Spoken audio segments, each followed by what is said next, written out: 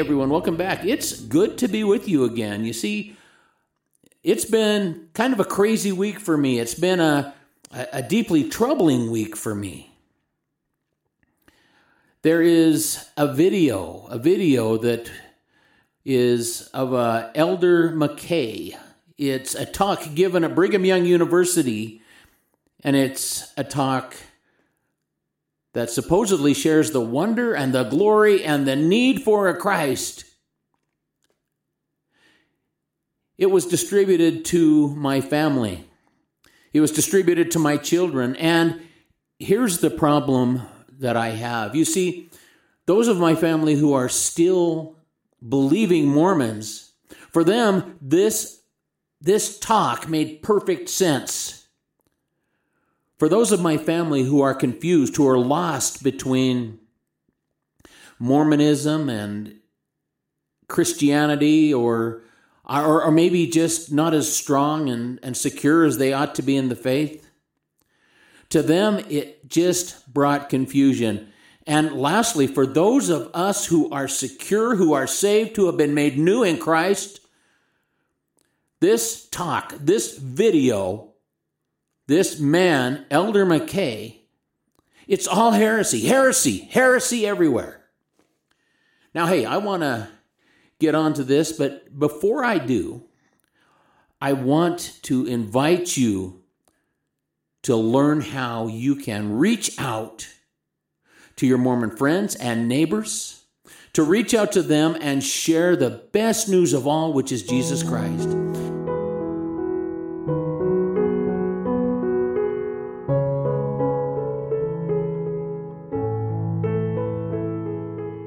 Grit and Grace is our story. It is the story of rescue from Mormon chains and redemption in Christ Jesus. Check the link in the show notes below.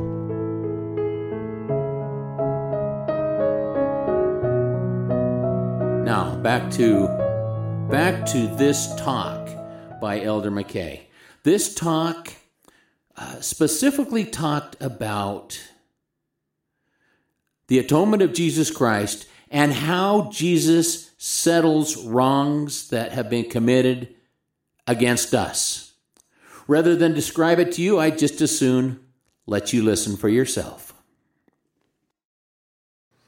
But what about the wrongs and injustices foisted upon us that we don't deserve? What about those? With the prophet Jacob, I invite you to prepare your souls for that glorious day when justice shall be administered unto the righteous. In that day, every wrong shall be righted. Every unfairness shall be undone.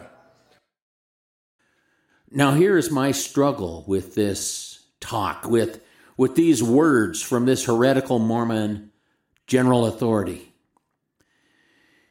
You see, I live in a very small, very Mormon community, and there was a time when I was very politically active. I wrote a column for the Idaho State Journal. I ran for the Idaho State Legislature.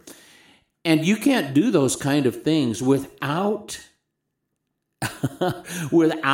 ruffling feathers. And ruffle I did, and it was incredible to me that the Mormon people in this community became so vindictive. There were so many wrongs done.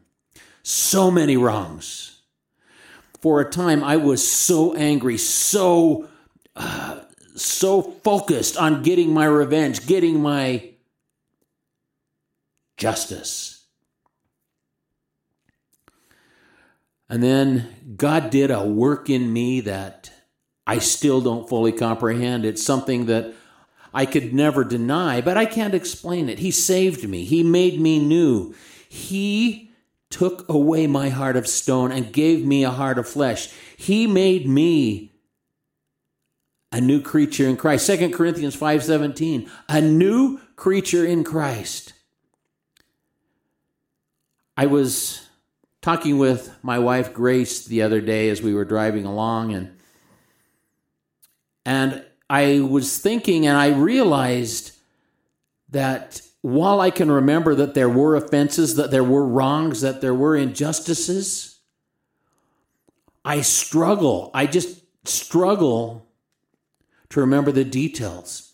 You see, as a new creature in Christ, I no longer had a need for justice, for vengeance, for retribution. All that went away.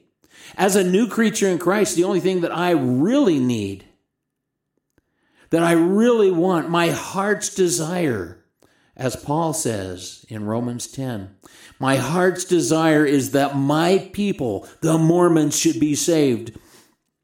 And so I don't want anyone to suffer for things they may have done or said to me or about me.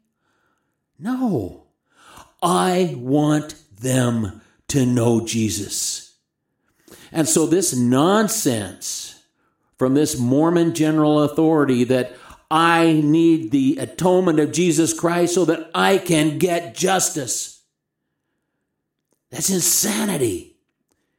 It's just not true.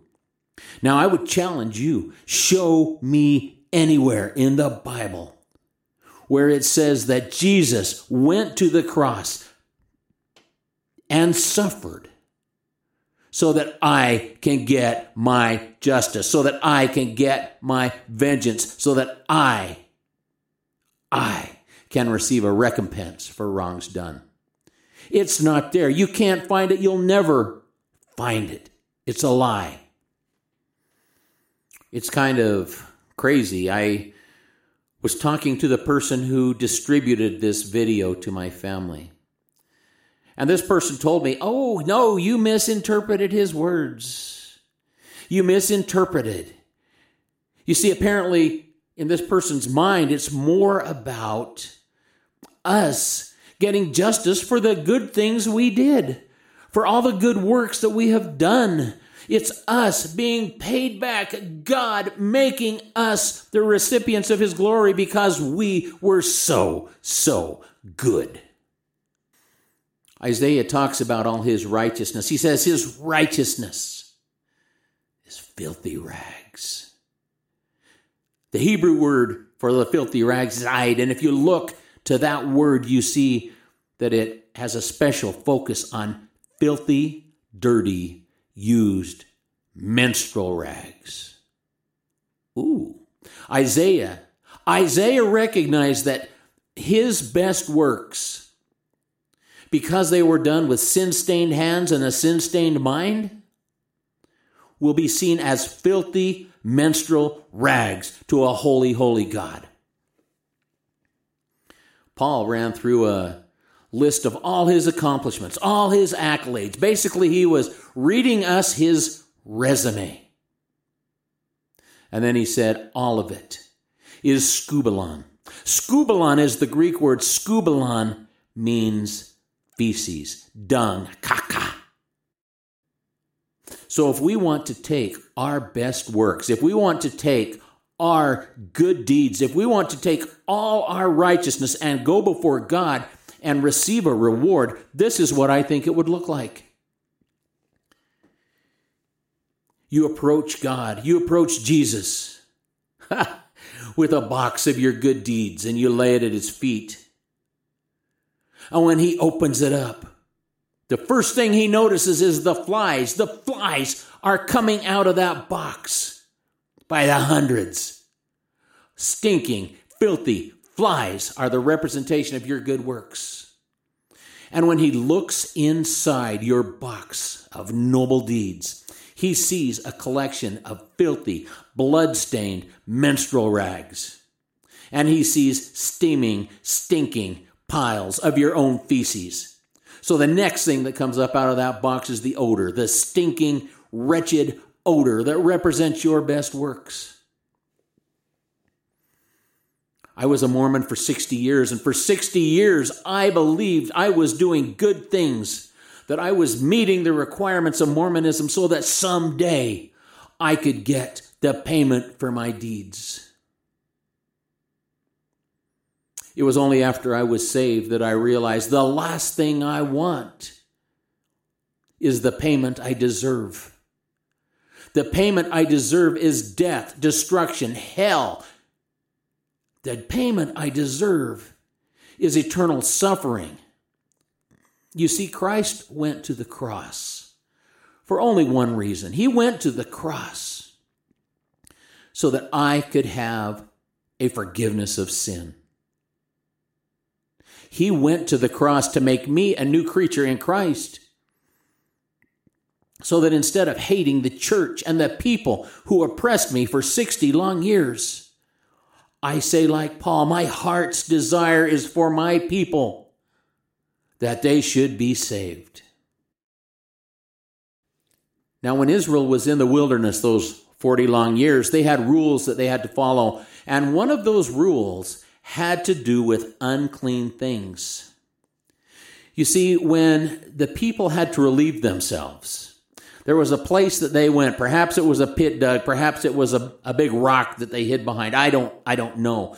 But they had to go outside of the camp to relieve themselves and leave their urine and their feces outside of the camp. That filthiness was not to be brought into the camp. The same was true with menstruating women. They were considered under the old law to be unclean. They also had to remove themselves from the camp during their period of menstruation. And I find it fascinating that we see those two things which God specifically said, do not bring this filth, this wretchedness, this uncleanness into my camp. The two things that he said no way to are the two things that Isaiah and Paul described as their righteousness: blood and feces. Wow. So here's what I think it looks like when people who work for their righteousness, who do good works to impress God and to be repaid someday by him. This is what I think it looks like. Turn with me to Matthew 7.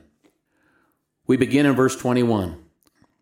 Not everyone who says to me, Lord, Lord, will enter the kingdom of heaven, but he who does the will of my Father who is in heaven will enter. Many will say to me on that day, Lord, Lord, did we not prophesy in your name, and in your name cast out demons, and in your name perform mighty miracles? And I will say to them, I never knew you. Depart from me, you who practice lawlessness. You see, when we go before God with our box of gore, when we go to our God with our box of uncleanliness, when we go to our God with our box of wretched human waste, he will see it as it is, and he will send us away. He will send us away. He will send us away and place us forever outside the camp of his kingdom. You see, this heretic, this Mormon general authority, this Elder McKay, he cries out, Lord, Lord. He acknowledges Jesus. And then he reinvents Jesus according to the terms and the dictates of Joseph Smith. It says, only those who do the will of my Father will enter the kingdom of heaven. Do you remember me reading that? Only those who do the will of my Father. In John 6:29, Jesus told us exactly what that is. He said, the work of the Father is that you believe in the one who he sent. Stop believing these general authorities from this Mormon church and start believing your God. Pastor, will your congregation benefit from a better understanding of LDS theology and biblical techniques for sharing the good news with your Mormon neighbors? Lance and Grace will be pleased to offer a one-part workshop or multi-day symposium at your church. Contact them at www.askyourbishop.com.